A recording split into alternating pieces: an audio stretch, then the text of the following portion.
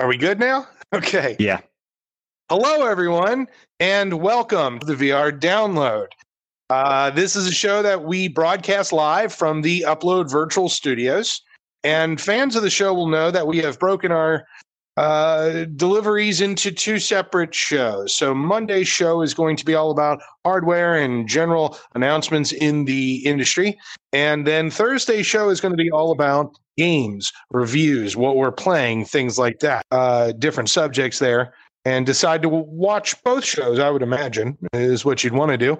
I want to say hello to everyone in the live YouTube chat, where folks like Adam are telling people to wash their hands. Very good idea.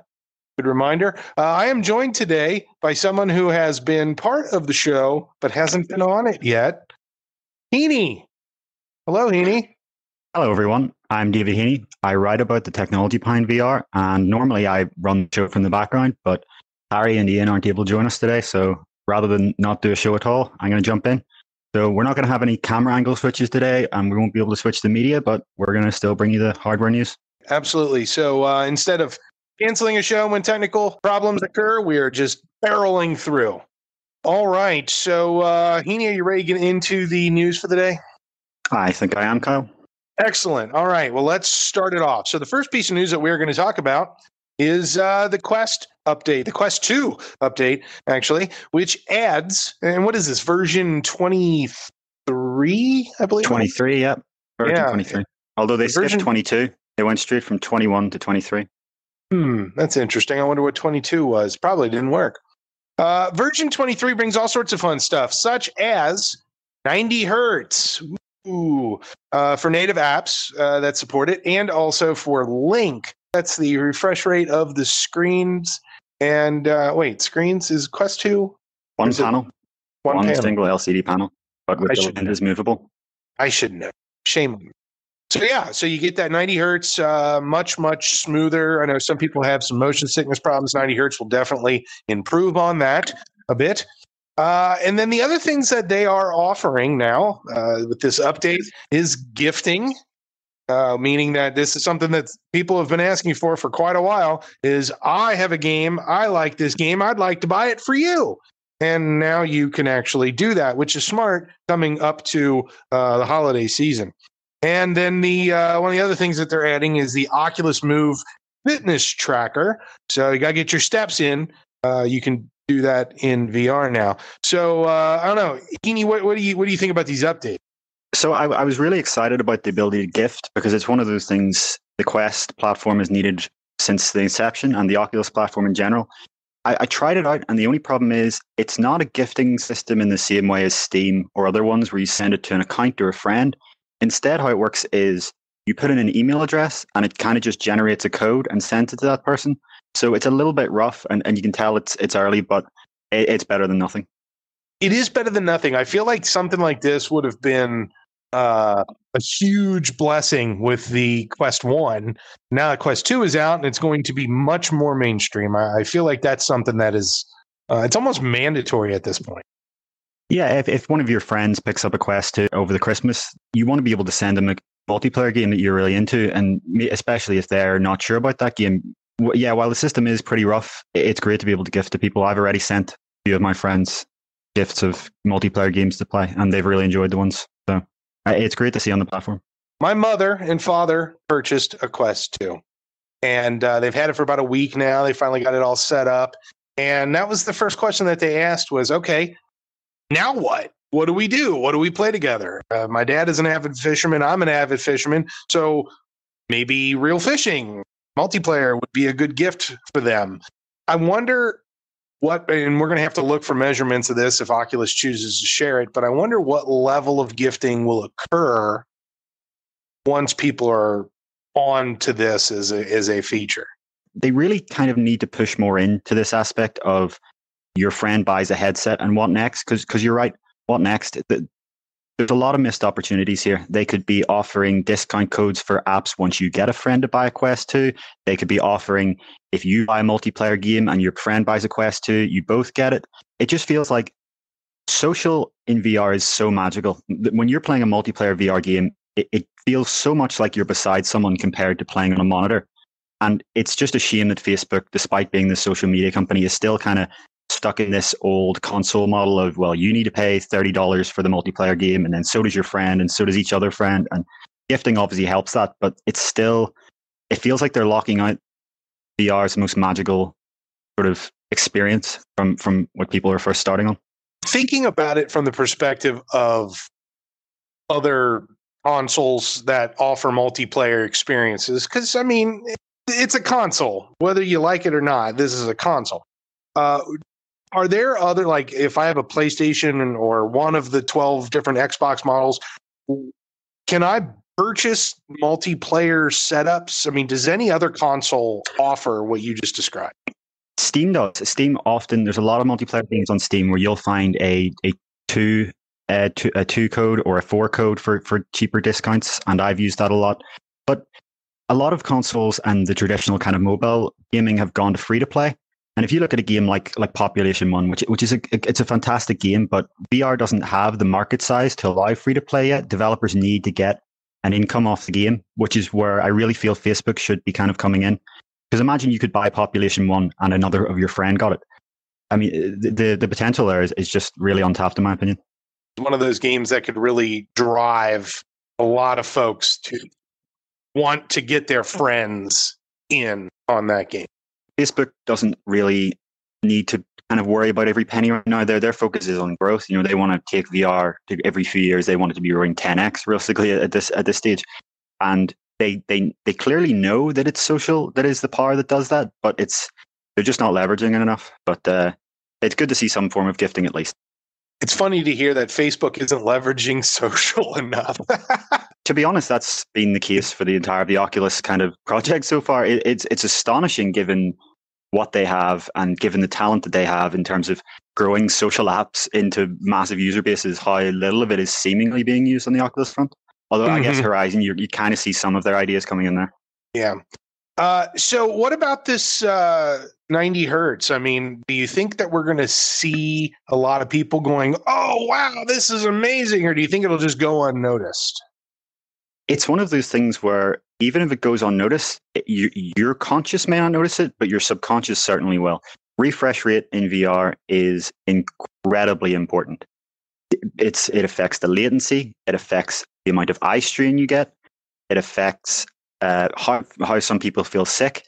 And if you have a home environment in any of whatever VR platform you use, and there's a lot of lines around, such as the lines on this wall, try moving your head rapidly to the side and watch the lines. The higher the refresh rate, the more solid they're going to look. And that doesn't just apply to those lines. That applies to every shape that you're looking at. So if you've ever had the chance to try the Valve Index at 144 hertz, it is incredible. And as you keep going up in refresh rate, everything's going to feel smoother, going to feel more natural, and your brain is just going to accept the virtual world a bit more. So I really hope that every developer that can supports 90 hertz. And it's great to see it on Link too, because PC content, you know, your PC, if you're a PC gamer, probably has the power to run 90 hertz. Whereas some native Quest 2 apps, I think we can all agree, they're not going to get 90 hertz, especially with projects like Assassin's Creed. If it's as described in the reports so far, that thing's not going to be running at 90 hertz. But if you load in on V22 to Beat Saber, you'll notice it's smoother and you'll feel less sick over time. So it's great to see. And we saw Carmack hint that potentially 120 hertz may come in the future for the Quest 2 hardware. Yeah, you know, this whole thing of hertz, I mean, it's basically increasing the frame rate. And when you're talking about a mobile headset, when you're talking about a mobile chip, pushing the frame rate higher isn't just something that is a hardware dependent thing. The actual app or game itself needs to not struggle to deliver the content at that rate. So like you mentioned, the PC end of things with Link, I mean, 90 hertz, you're definitely, well, I shouldn't say definitely. If you have a decent enough computer with a decent enough GPU, you should be able to achieve 90 hertz very easily through Link. Another thing I'm reminded of is I have known people who have been much more sensitive to flicker. And so the something as benign as, you know, the lighting in a building, if it's fluorescent lighting, I mean, that's flickering. And some people can perceive that. I'm lucky. I don't really perceive. I've run VR games at 15 frames per second in the past and have not puked as a result. But other people, they can't even handle it at 60 frames per second. So I think it's really smart that they're pushing that. 120 hertz would just be phenomenal. I believe is that what was said? 120 hertz would be the closest to the human condition, the eye, or was it higher than that? So there's a lot of research, and the answer right now is kind of it's unclear. It seems that the human perceptual system, like I said, that straight line example is the worst case. So there are experiments on military pilots where they seem to be able to notice the differences in straight lines up to like 500 or even 1,000 hertz. But one thing I would note is that in VR, it's very different from regular monitor gaming because each frame is only flashed to the screen for a very, very short amount of time. And that's called low persistence. And it's key to all VR headsets. But if you had a super, super high frame rate camera where you could slow down the view from a Quest or any VR headset, it's actually black most of the time. The screen is black most of the time, only for about 2 milliseconds for each frame. And at 90 hertz, the entire frame lasts for 11 milliseconds. Only 2 milliseconds of that, the display is actually on. And that is why in VR, at 60 hertz, for example, you will see the flicker because it's actually that flicker that you're noticing. Most people in Gear VR, as far as I'm aware, Gear VR is the lowest kind of consumer headset in refresh rate because it was 60 hertz. And there were a good chunk of people, I think it was between 10 and 20%, could physically see the flashing on the edge of the screen as that happened. And that makes people incredibly uncomfortable. But apparently everyone can see that. And how it works is the percentage that can see it just steadily decreases as you increase the refresh rate. And I believe originally 90 hertz was chosen in 2016 for the Rift and Vive based on some of that research that showed that by 90 you're pretty much completely out of the woods for that. Although maybe there are a few percentage of people that need to go higher. But as we start to get higher and higher in future into 120, 144, 200, it's just going to make you feel less sick. It's going to make the world feel more solid, and it's going to make your eyes a lot less uncomfortable. So I'm really happy to see this 90 hertz come on for Quest 2, and we're trying to kind of put together a list of every app that supports it, and I'm working on a way to kind of open the app, measure its frame rate, and close it so we can do that sort of throughout the whole Quest store. But it's unclear if we'll be able to do that. But for now, again, I'm very glad to hear this because it's going to make people be able to use VR for longer and feel more comfortable in VR, and that's what matters.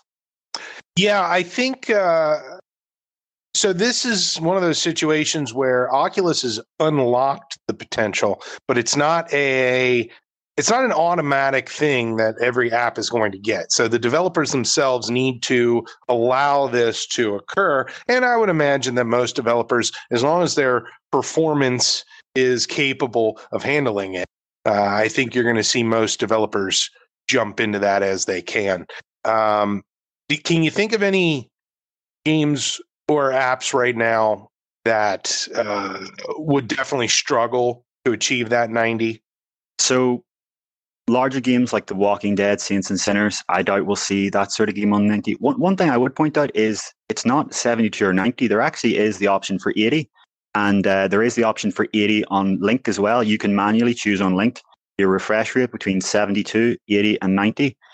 And I think 80 could offer a good balancing point for the games that are almost there, but not. And I've tried it out in simulators like DCS, where DCS is Digital Combat Simulator. It's on Steam. But I've tried it at 80 because it seems to be a good balance. Because, in that game, you're rendering an entire massive environment in a high-resolution cockpit on PC. But I imagine we'll see a lot of devs go for the 80 hertz mid-ground. Interesting. I know that we do increments of, what is it, 24 or whatever, because of the way that, old film and human perception and at the time and all that. But I feel like we're getting to a point where people are just not going to notice the refresh rate anymore. And people who get sick in it are going to not get sick in it. I have my dad, for example, he's always complaining. He's like, "Oh, it sets off my vertigo." Okay, well, what do we need to do to get him to be able to handle this? I mean, I put him in the DK1 many, many moons ago. He got sick almost immediately, but trying the CV1 and the OG Quest, he spent a little bit more time, and I think that's very encouraging. Yeah, like I said, a few years ago, it was kind of figured out that 90 was the sweet spot where for the vast majority of the population, you get out of those kind of inherent issues. But again, that's not to say that higher refresh rates won't be noticeable. And it's just because you're in VR moving around that is so significant compared to on a monitor where, I've tried monitor gaming at high refresh rate. It's useful. It increases your response time. It feels a bit smoother, but it doesn't fundamentally change what it is to experience the game, which it does in VR. For in terms of thickness like that, there's so many other little factors that need to be just perfect. And again, this has been known for years by Valve, by Oculus in 2014, 2015, as they were, building this industry.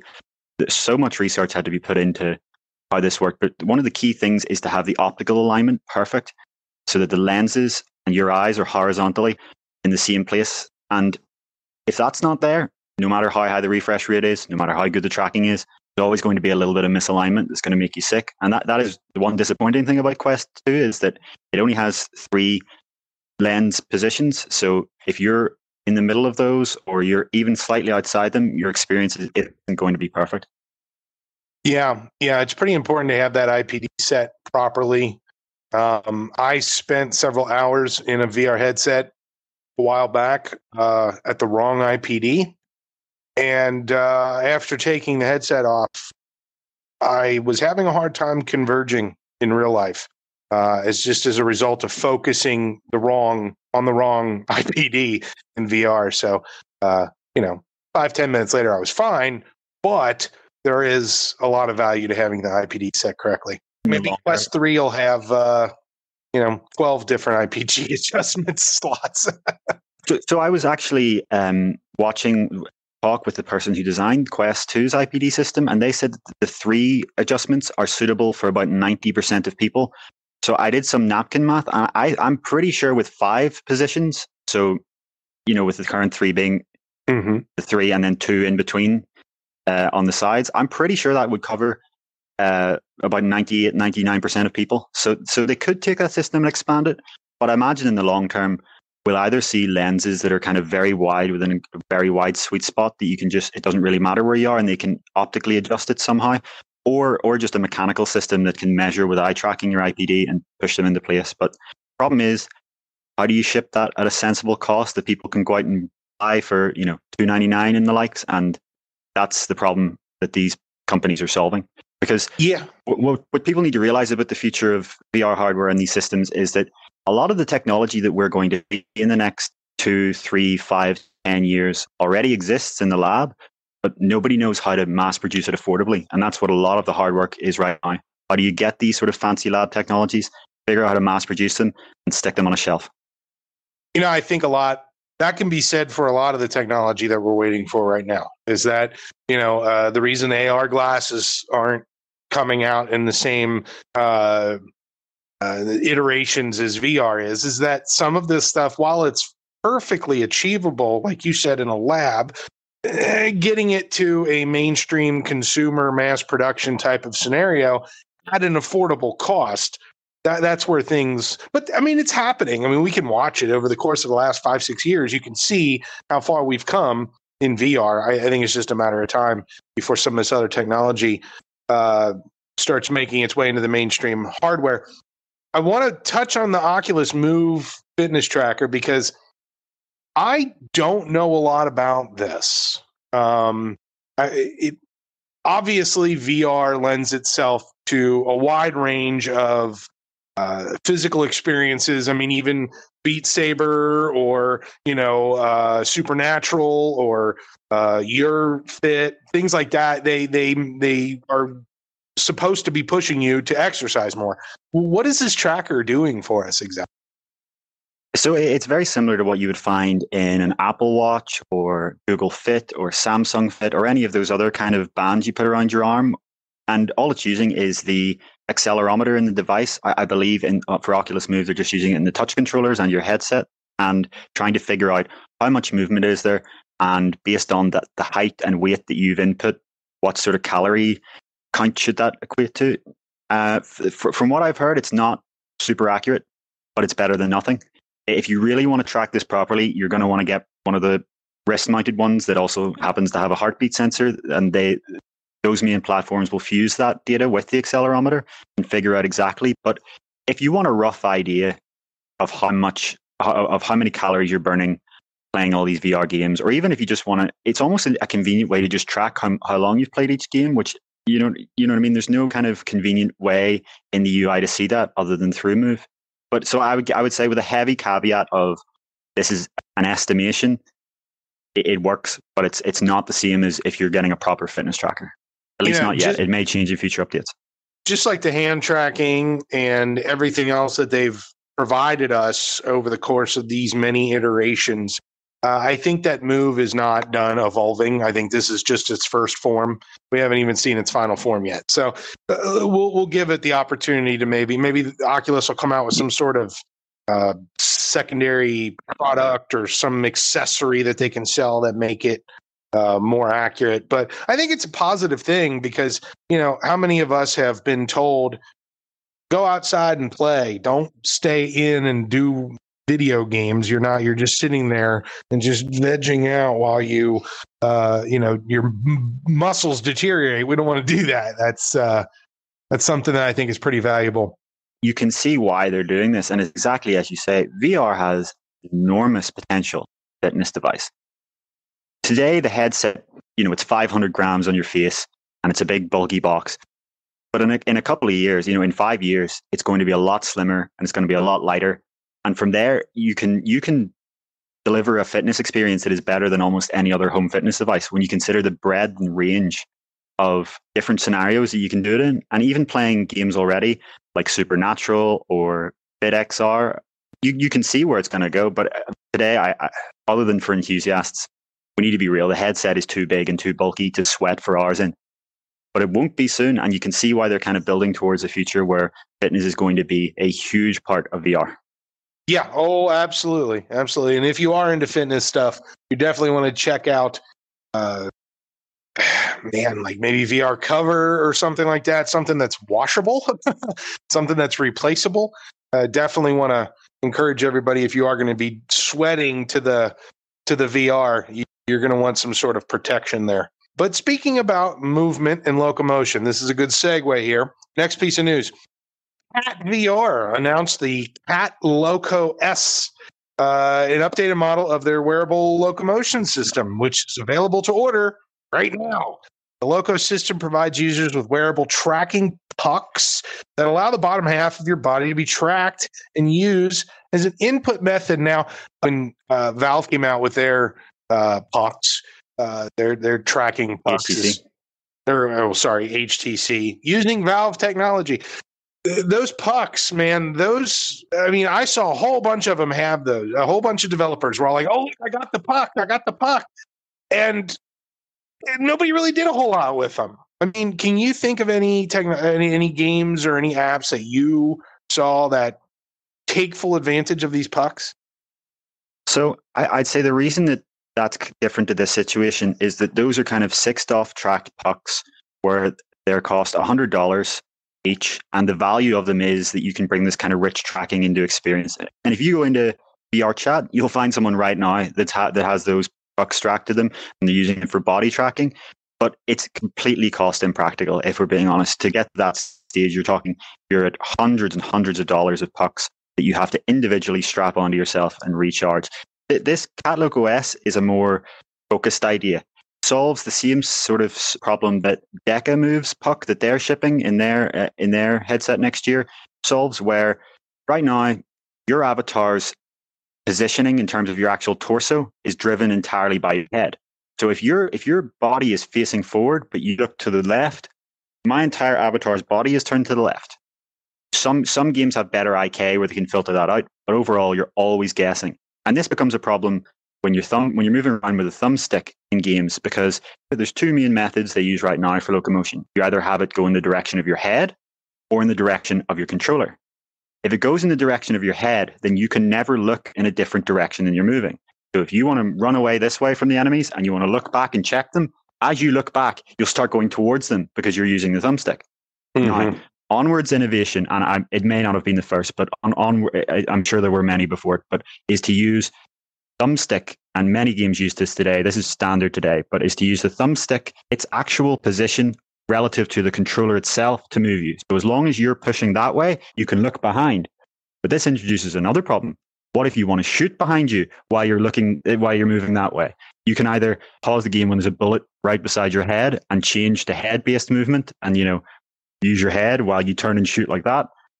Or you see how it becomes a mess very quickly. There's no good solution. Oh, yeah. So with these Catlock OS and the Deca Move Tracker, you have a puck on your torso. You can be in a game running this way while looking back and shooting, and you will be running that direction, and you can look back, you can aim back, you can shoot back, and it's all independent, just like in real life. You're not thinking, is my head going to pull me this way or my hand's going to pull me this way? You just point your body in the direction you want to go, and that's it. And so I think from that perspective, these systems are going to be popular. But as you say, the question is, what sort of developer support is there going to be? And we just don't know yet. But as long as they make their SDK simple enough, I would hope that we'd see a lot of developers, at least on Steam VR, supporting this.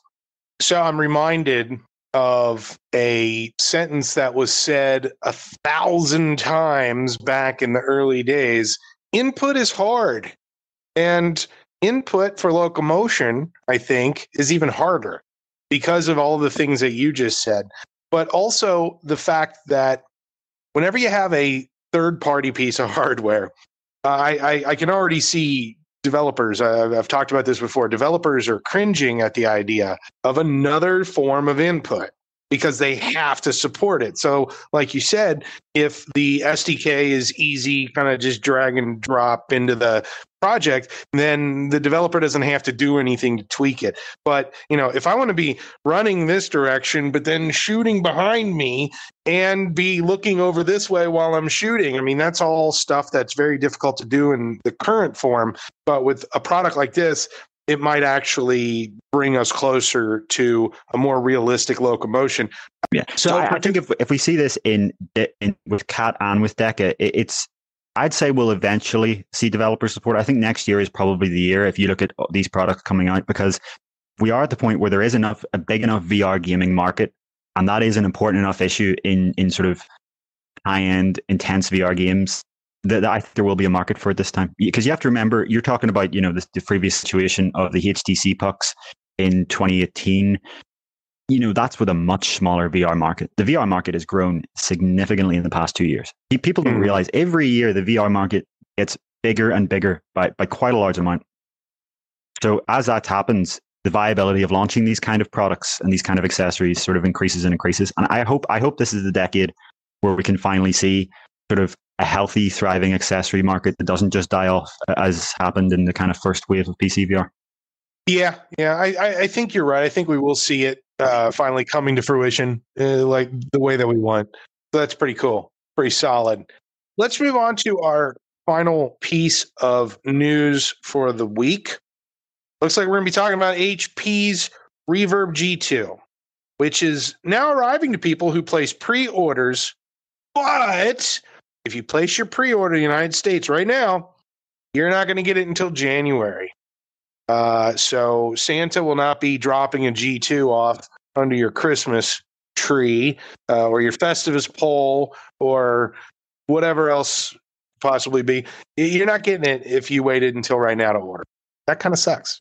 Yeah, I mean, there's two ways to look at this. The first is, it is great to see that level of demand for a PC-only headset. Some people are kind of expecting that Quest 2 will kill it off, but I think there's enough, kill off the idea of dedicated PC headsets, and that from now on we'll just see standalone headsets with PC as a mode. I think that'll happen eventually. Okay, good. Awesome. We're back. All right. OBS thank crash. you. Would you believe it? So you were talking about the problems with production of these headsets as being maybe a driver here.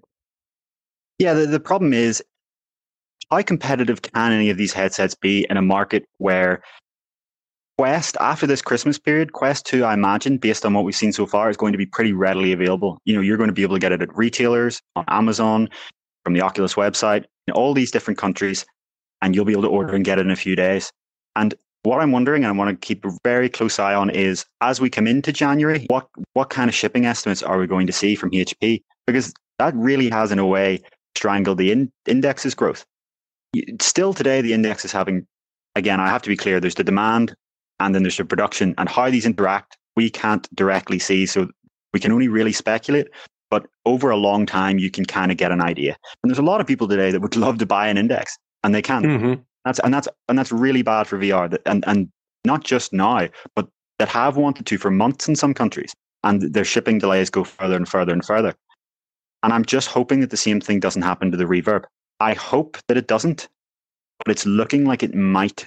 Because if you look in some of the countries that HP is launching in, they haven't even gone with the big retailers. There's some of these countries that they're launching in, and they've gone with pretty small retailers. And that makes me wonder, is this just an exclusive partnership, or is this something where realistically HP cannot pump these things out in anywhere near the quantity of Quest 2, even if they wanted to? Quest 2 trades off, some perfect lens adjustment for its single panel design. But the one thing about the Quest 2 is it is a pretty easy to manufacture thing. You know what I mean? It's an LCD panel, 2 lenses. And yes, you have the smartphone components, but that industry is so mature that the idea of building a Qualcomm processor into a mobile device there are hundreds of thousands of people that have done that all day long for a decade. It's such a mature industry that part's not a problem. But when you start to get to these new optical issues and, how these lenses have to be designed so perfectly, that we heard from HP that the lenses were changing even in the sort of few months before launch. And that's happened for lots of headsets, in fact. You have to wonder, can they produce this in the demand that's needed? And I worry that the answer is no. Yeah, the things that drive an industry are never logical, in my opinion.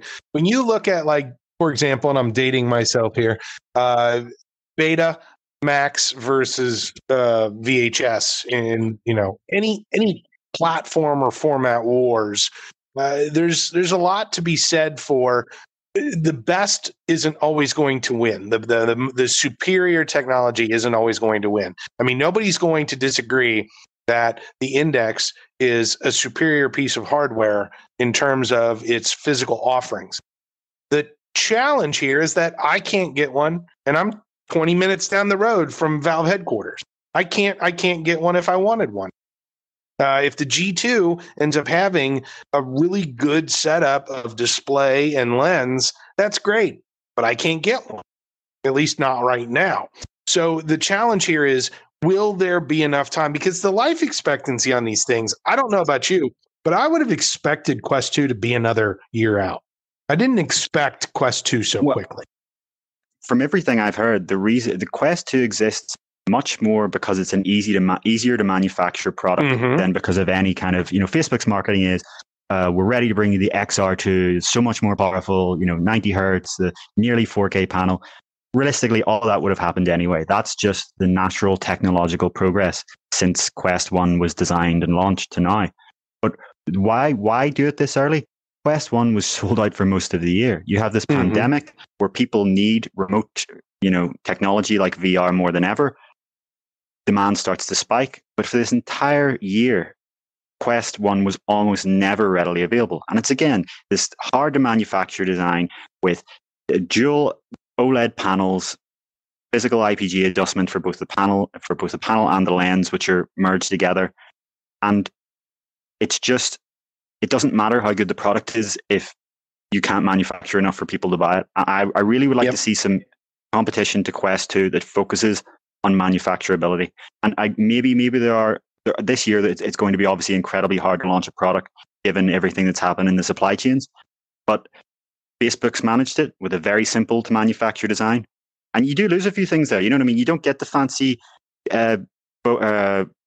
material textured on Quest 1, and you don't get some of the more premium aspects, and it's a little bit more creaky. You can tell by physically picking it up that it's a much simpler to build thing. But look at how many they can produce, and the proof's in the pudding. Yeah. I think it's really important, though, that the Quest 2 is readily available. I mean, I have not heard of any folks who have had a hard time getting one if they want one.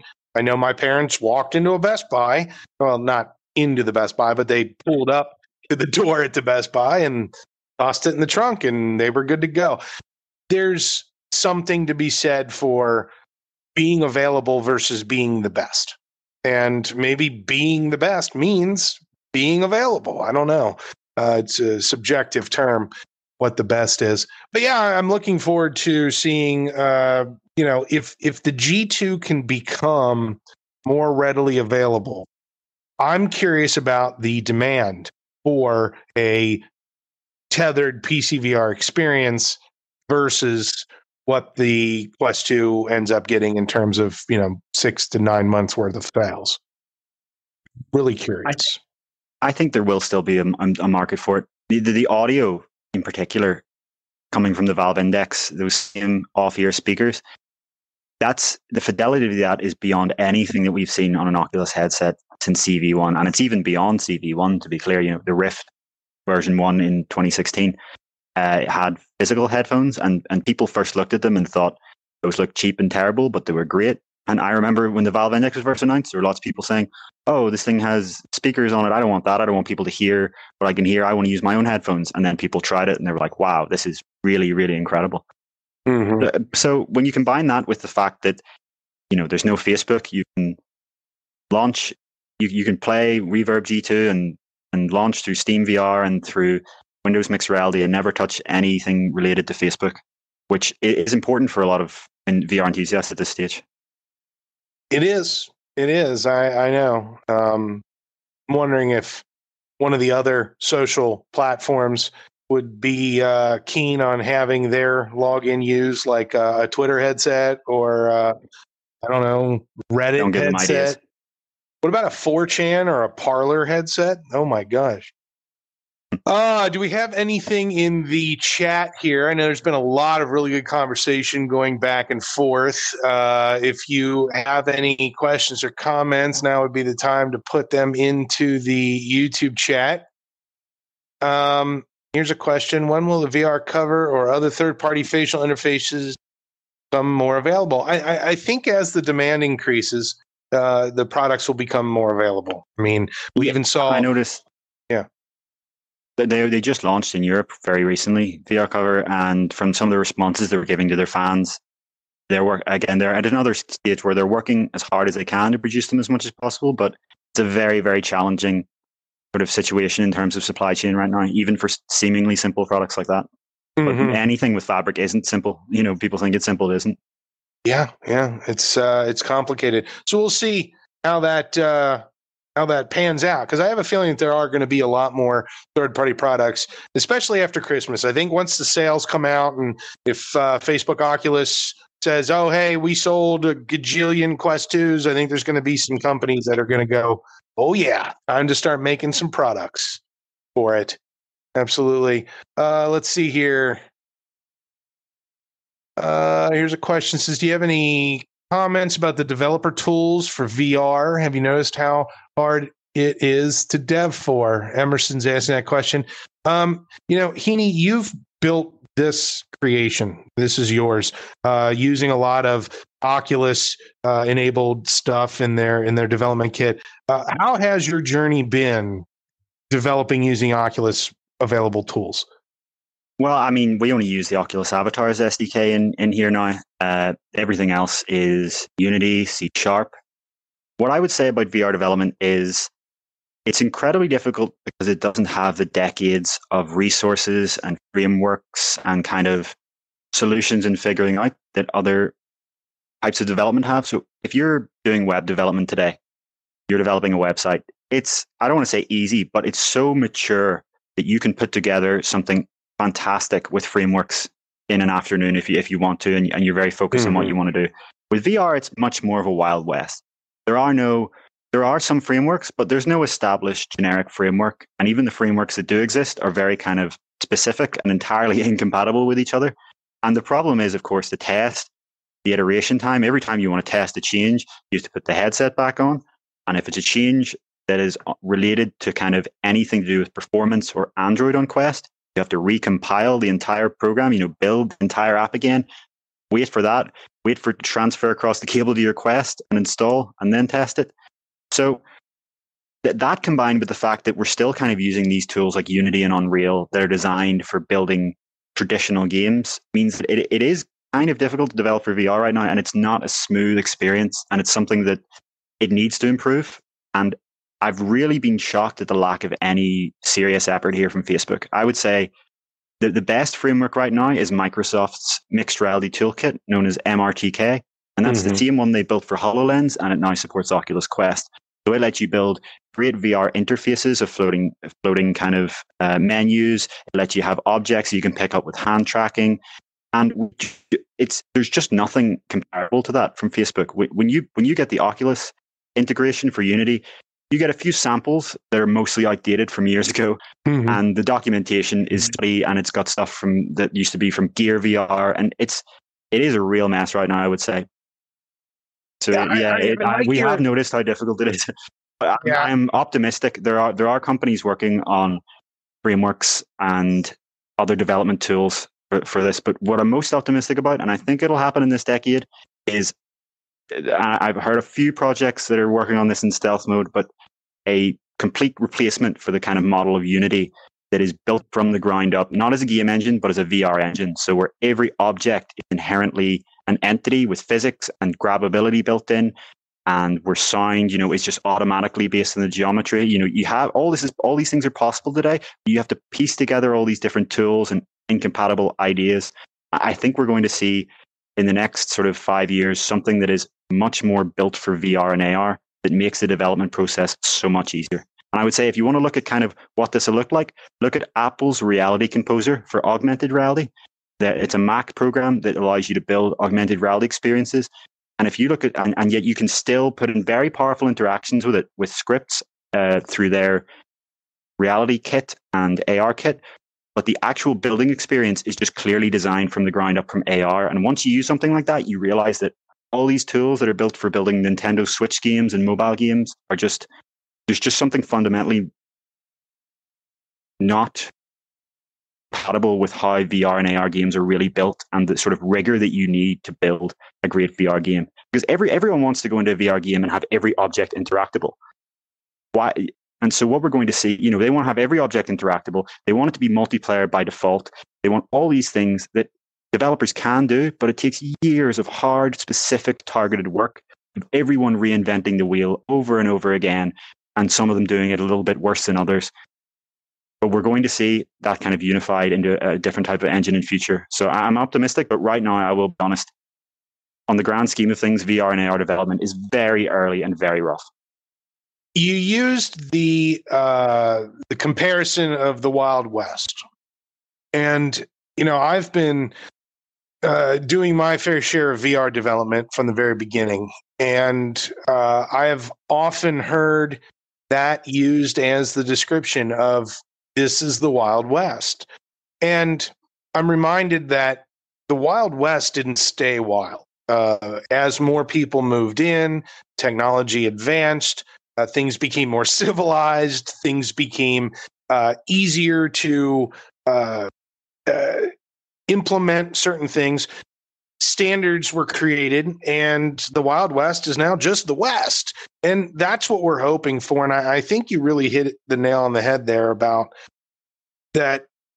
A lot of these, like Unity and Unreal are trying to become more compatible with the concept of a spatial development ecosystem, but they don't have it just yet. A lot of it is just patches and little things. And some people are trying this, some people are trying that. As it matures, and that's the thing, it's all about maturity. This is an industry that is maturing, but is not mature. And so we just have to have more time. You keep saying in this decade, I used to think, oh gosh, 10 years later, it better be, but it's not necessarily a guarantee. So we do need to give it time. What I would say is if Facebook doesn't do it, Apple will. I would look, if anyone's a developer out there and you want to see what the future of spatial development looks like, it looks a lot more like Reality Composer than it does like Unity. And combined with Reality Kit and AR Kit. And even running that for a small amount of time, it's so powerful from such simple fundamentals. And you realize that that's all you need. You just need an engine that has all of the fundamentals baked in. And then from there, let developers build what they want to build without having to reinvent the wheel for everything. Imagine having an engine a development engine where you walk in and you just check a box, networking is enabled. Wouldn't that be beautiful? Yeah, and I don't think unrealistic. If you look what's happened in web development in the past 10 years, and it's going to happen in VR development as well, those same forces will apply. Yep. So if you're a developer out there and you're watching, first of all, thank you. But second of all, keep plugging away. Keep plugging, because it's only going to get better and it's only going to get more diverse in your options and your capabilities. So very, very good stuff. I think this was a pretty solid episode, and I think it was a lot of fun having you here today, Heaney. It's great to be on. Even if it was a last-minute improvised thing, I think we worked it out. You'd think this was all planned out, how well it went. It's fantastic. Hey, so for those of you who are watching or listening on our podcast channels of choice, go check out uploadvr.com. You probably already visit there quite frequently, but go check it out today if you haven't, because there's a lot of fun stuff coming down the pipeline, and we are reporting on it as quickly as we can to get you all of the latest information. Also, I want to encourage you all to check out YouTube and look at all the cool Upload VR content. Our quality and quantity of content is increasing, and I highly recommend that you go check that out. And just as a teaser, this is nothing official yet, but have you gone to Amazon.com and searched for Upload VR? Because if you haven't, you might want to do that. I don't know what you'll find. You might find something on Amazon with Upload VR on it. I don't know, but you might be one of the cool kids that checks it out and realizes what's available. Check it out. Other than that, hey, thanks for watching this on a regular basis. It's a wonderful show. We enjoy doing it. We really enjoy sharing with you all the wonderful news as it comes out. Any final words here, Heaney? Nothing I can think of. No, I think we've covered everything. Fantastic. All right. Well, thanks to all of you in the... Oh, it looks like Gerald already found it. Cool. All right. Thank you, everybody, for watching and or listening. We will see you in the future. Bye-bye. Thanks so much. Woo.